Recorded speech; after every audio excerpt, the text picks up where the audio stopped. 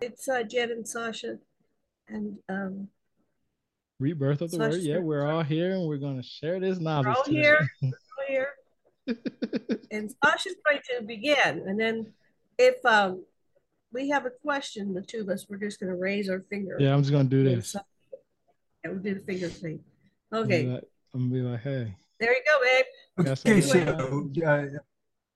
hi. So for those, just to refresh, for those of you who haven't uh, heard us from before, we've been telling the story of how the Anunnaki made a deal back on their home planet of Nibiru. These are Mm-hmm. our ancestors, the Anunnaki, and one king killed another king, took over his post. The guy that should have been king next by their constitution uh, uh, said, "Okay, I'll take a number two post to you, Mr. Murderer King, because I don't want a civil war. But as long as you'll address the crisis of climate that we're facing, where if we don't somehow shield our planet's atmosphere, we're all going to be dead. I'll take the number two post." So Anu is the guy that took the number two post, and Mm-hmm. the king that murdered the other king was a guy named Alalu.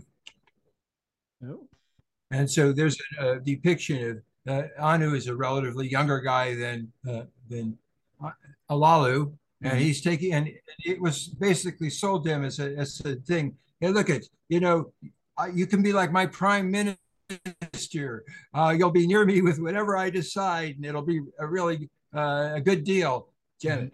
I just wanted to say these are taken from cuneiform, and then somebody does a line drawing of the cuneiform. Okay. So this is the original Sumerian cuneiform Right. Basically, depiction. that's a drawing from. Okay. Yeah, a lot of these our teacher just went up to the thing itself and made a sketch right over it, so he got Right. the lines Zechariah of raised Sitchin. things. Go ahead. So in any case, this was sold to him as a deal. It would be good, but in point of fact, what Alalu did is he lorded it over the guy that should have been king Mm-hmm. and made him try to humiliate him in public whenever possible. And it was, but and Anu just controlled himself because he just that was the situation in which he agreed. Mm-hmm. So the first thing Alalu did to try to deal with with a crisis of his planet was the reason that everything seemed to be going sour was because that they used to have these volcanoes that belched all the time and made an ash cover that shielded Nibiru as it went through these long distances through space. It comes through our inner solar system between Jupiter and Mars and passes on through in a Okay. clockwise direction, whereas the other planets are but anti-clockwise. But Nibiru was okay in these long distances where they would have been a freeze out Mm-hmm. if it didn't have a shield. And other places they would get so close to Solaris or its primary, which is Nemesis, the red dwarf, which is the biggest piece of an exoplanet named Moldek. That's Okay. another story. But in any case, the there was no more ash, so they said, "Well, let's make more ash." And so there was these Baymanas, these craft that were left from the nuclear war that had almost decimated them like 16 generations ago. And they said, "Well, Okay. look, take some of these nuclear armed ships and drop the bombs down the volcanoes. Maybe we can get them going again." So Mm-hmm. Malala tried that. But it didn't work. They just made explosions, didn't do it. The other thing that they knew would work was that they could make the scientists said, get a bunch of gold, we'll turn it to powder, we'll float it up in the atmosphere, and it'll plug the hole in the ionosphere and keep the rest of the atmosphere blanketed. And so he got 50 miners and scientists in a spaceship, but as they tried to get through the asteroids, um, one of them hit them or they hit it, and everybody got killed. And Alalu just Yeah. gave up The after first that. one. I remember reading Last something thing about they said was it was recorded just as they saw that asteroid was "Oy vey." that. Right. I do remember reading something about that. I can't remember Yeah. where, but I do. Sasha likes to tell corny jokes all the time, so he's like being married to Jerry Lewis or something. Yeah. so Anu, the cupbearer, just couldn't handle this anymore. This guy just gave up, and he was just lording it over him. And he said, I can't solve this thing. What'll happen will happen. And he was just having a sybaritic existence. And so by now, Anu was fully grown and musculated, and he said, "Oh yeah, well, I'm the real guy. He should have been king next. I challenge you to fight naked in the middle of the capital, and whichever one wins will be a king." And what are you doing? I'm showing the picture. Yeah, I remember reading about that. Right. Yeah. So they're going, and the description is really something. They're throwing each other against doors, and just like you see in the Superman films. These guys are too, and these guys are really big. We're talking about 12 to 16 foot tall people. Okay, so next slide. Anu won, and there's a picture of Anu with all his stars. Now he's the king, and his followers say, at last, now maybe we'll have somebody that can save us back to whatever the normal might have been if it wasn't for Olalu. And they carry him away on his shoulders. Meanwhile, Olalu gets up from being beaten up, and he looks around. He remembers he killed the last king who lost. But they didn't kill me yet. And he sneaks off to where the rocket ships with the nukes are hidden. He gets in one. He's got all his the directions are right there about from the mining expedition, and off he blasts. There we go. Off amazing how we have these pictures of what these ships look like. No, we would have modern craft have volunteered for us. Yeah. So so when he gets to the Kuiper belt of asteroids where the planet Maldek used to be, he's got nukes. He's got a bunch of them. He says, well, heck, I'm not going to go like those other guys did. And he starts using the nukes, and he blasts his way through. So he gets through. And now that's previously they sent a ship through, and everybody died in the belt, in the asteroid belt. Yeah. Yeah. Okay. So he learned from that. However, the Federation of Planets, you might remember from the earlier series, had don't use nukes in space because it messes up the portals and the ways that we can transit from one aspect of the galaxy to another. That's another story. In any case, Olalu has got one of these craft, and off he flies for Earth. And where he lands is outside of what we call Basra. And except in those days, it was a great big marsh that went way, way out, like a mile and a half out. It was just marsh. And Olalu lands there. First of all, he's very cautious. He does all kinds of testers before he even gets out of his craft. He puts on a frog suit. He does all the precautions. He does tests. He gets back in. He sees his data.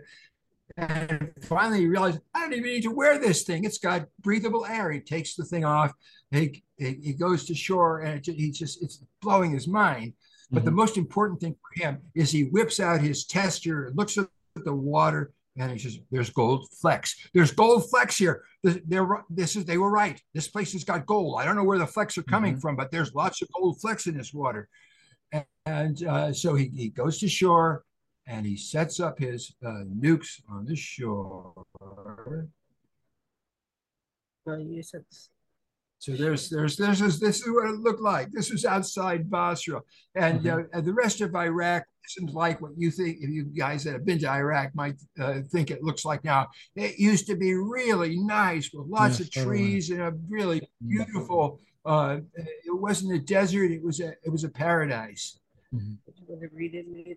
Okay, so yeah. So not only was there gold, the thing was just full of fish, every kind of fish. And not only that, he found something he never saw before. He said, "Snake, look at this!" And he shot one. He found all kinds of fruit. He tried some of it.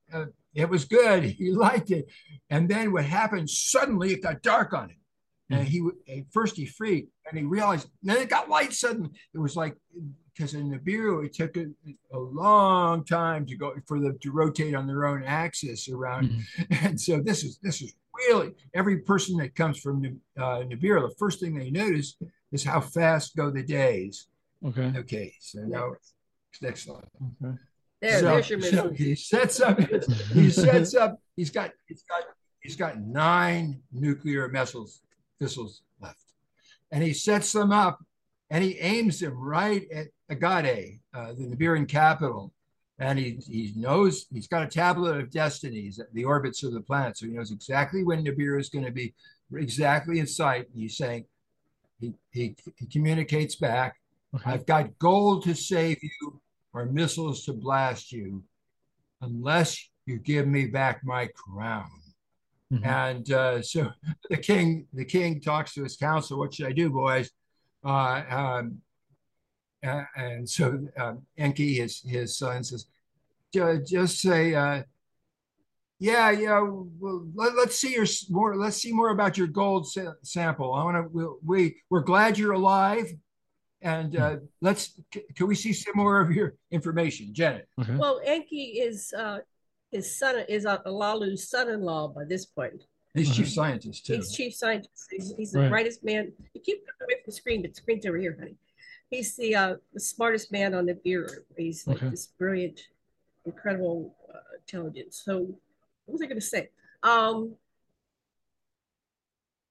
So he has a relationship with the Lalu. That's his father-in-law. He's very even though it's a political marriage, he loves her. He's polite to her. They have. I think they Marduk by this point. Yes, they did. He was so they quickly had an heir. So they fulfilled their role. They had a male child. This is a whole society where men are better than women, whatever. So anyway, so he said, "Well, I'll go down and talk to Dad, my father-in-law." And so, next slide. So let me ask you real quick. From your understanding, Enki and Enlil were brothers, right? Because I've also read that they weren't brothers. That one was a father and they're half brothers. They're half brothers. Enki's the oldest, and his mother was a royal from another planet, and she was a concubine of the king. And Enlil's mother was Antu, the half sister and the queen of, and so even though he was younger, Enlil was younger than Enki, he was the legal heir to Anu, the way they figured things. That's one way. But Enki, so what's happening here is Enki is saying, "Look, you guys can't handle it. I'm in between both of you. Alalu is my father-in-law. You're my father. Look, send me. I can talk to everybody. Maybe we can work something. You know what? Listen, why don't you let Alalu be king of the earth? And if he still wants to fight about who's going to be king of Nibiru, Dad can whoop him and he'll take him on. I'll go see where it doesn't have to come to that." All right. Okay, we're at like 14 minutes now, so yeah, this is good. Okay, that's good. Okay, so next slide. We're almost through this sequence. Oh, well, what I would want to say first, if it's okay, if you would go back, Jen. Go back. You can drive. There you go. There we go. It wasn't just that. It was also that he understood about the upset that the king would have to deal with the Federation because of the nuclear explosions that Alalu had caused in space. And he said, I'm an engineer. I'm telling you, this is silly and unnecessary. All you have to do is rechannel all the water, the cooling systems that go through the rocket ship, and you don't have to use the nukes. If there's an obstacle and you navigate properly and slowly enough, you can get through it. It's a matter of mathematical timing, and I know how to handle it. I'll use waters if I need to. So now they gave Enki 50 heroes. That means nobles usually, big, strong guys who just love to be with him to go see what they could do. And so off they go. They're going to Earth to see if they can make peace. That's a nice depiction. Okay. let's say there. And well, so what's happened while this is happening is Enlil is flipping out. The younger brother who says, "Hey, I should be leading this expedition. Why you got to send him? He's your oldest. Listen, he was in the middle. You know why I did it. Uh, please, Dad, don't let Enki get all the glory. He's going to be a big hero. Okay, why don't you send me? I don't even trust his data. He's probably fudging it. Probably fraudulent. Unless I believe." And the king couldn't stand it after a while. Okay. But in the meantime, Enki is getting through. Mm-hmm. However, let's go to the next slide. You're getting ahead of you. However, Enki, while this is happening back on Nibiru, Enki is running out of water. He's made a water cannon out of all the his circulation systems and cooling systems in the craft. And he didn't have to do any nukes, but now the pilot, Anzu, is saying, our ship is going to overheat. If you don't cool us down very, very quickly, we're dead. We're toast. Mm-hmm. Enki says, look, there's water on Mars. Land down there by that lake. So they land by this lake. Yeah, there was still lakes on Mars in those days. And this is 450,000 years ago, though. They got out. They said the water's thin. Right. We can breathe, but not very deeply. But they drank the water. It was fine. So, and we know from long ago, these Sumerian tablets that were made 6,000 years ago, that they totally knew about water on Mars before our scientists would admit it. Right. Okay, so they got water. And well, they said they found water already. They got water and they went down to Earth and they landed and the Lalu welcomed them and they kissed up to him. They call him, hey, Commander Earth, we're so glad to see you. We honor you. You're saving our planet. And when and meanwhile, the Lalu had been there by himself for so long. For a while, yeah, already. Mm-hmm. Yeah, I remember. So he's happy to see them. Hurry, come over here. Let's talk. So, he was there for. Do you know an estimate on how long he might have been there before before Enki and the 50 others came down there? Do you have a no? I'm not sure. They don't really. They count their time in shars, which are 3,600 years. I imagine it's 3,600 years. So it's probably been at least one shar, but it could have been more. Yeah, that's right. It makes sense because what you said is he already had communicated back with them back on Nibiru. So the next time they got close back around, they could have jumped. Yeah. Okay. I got it. There's two windows. No, there's two windows. Okay. So the first time around, the rocket ships would get off at a certain place. They could be to Earth for a certain amount of months, and then if they're going to catch Nibiru on its way back, then they go off the back. So window, it's two windows, so that's why they can have a couple of them, and you're going to see it's going to be Alalu, then Enki, then Anu, and so there's a whole window where they can come. I do remember you saying that last time. I do remember that. Okay, yeah, you're right. I do remember that. So Enki and his crew made camp, and they noted they were just like Alalu. They're shocked at how fast the days passed and so forth. So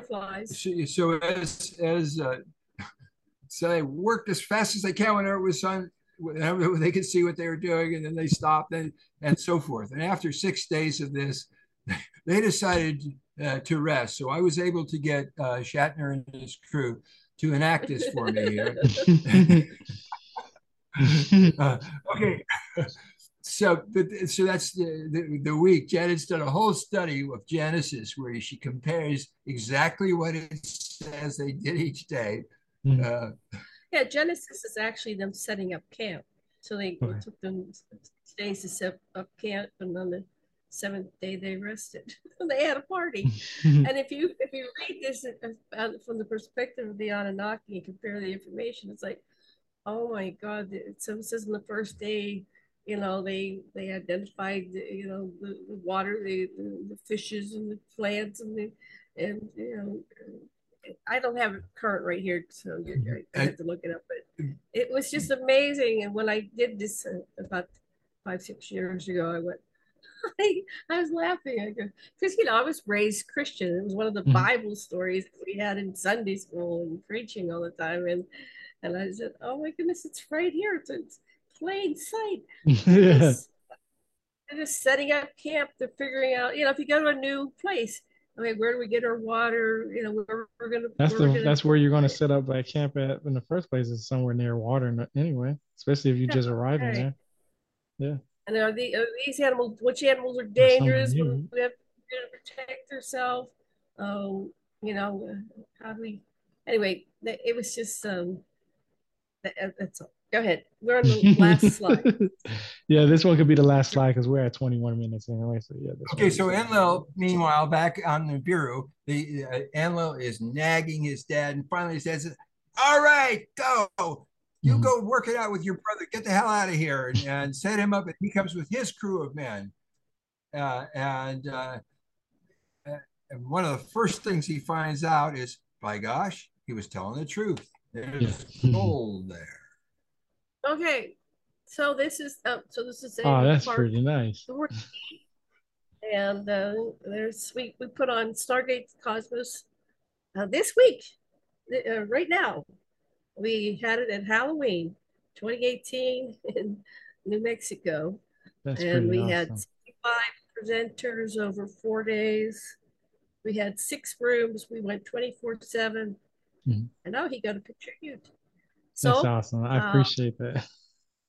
Yes. And we're going to continue. Yeah.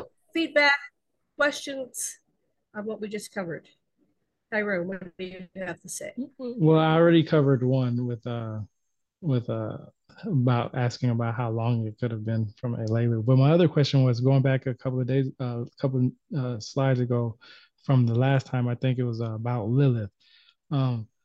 When I first learned about Lilith, I learned it because you said you grew up Christian. I grew up in the Catholic Church, so same thing.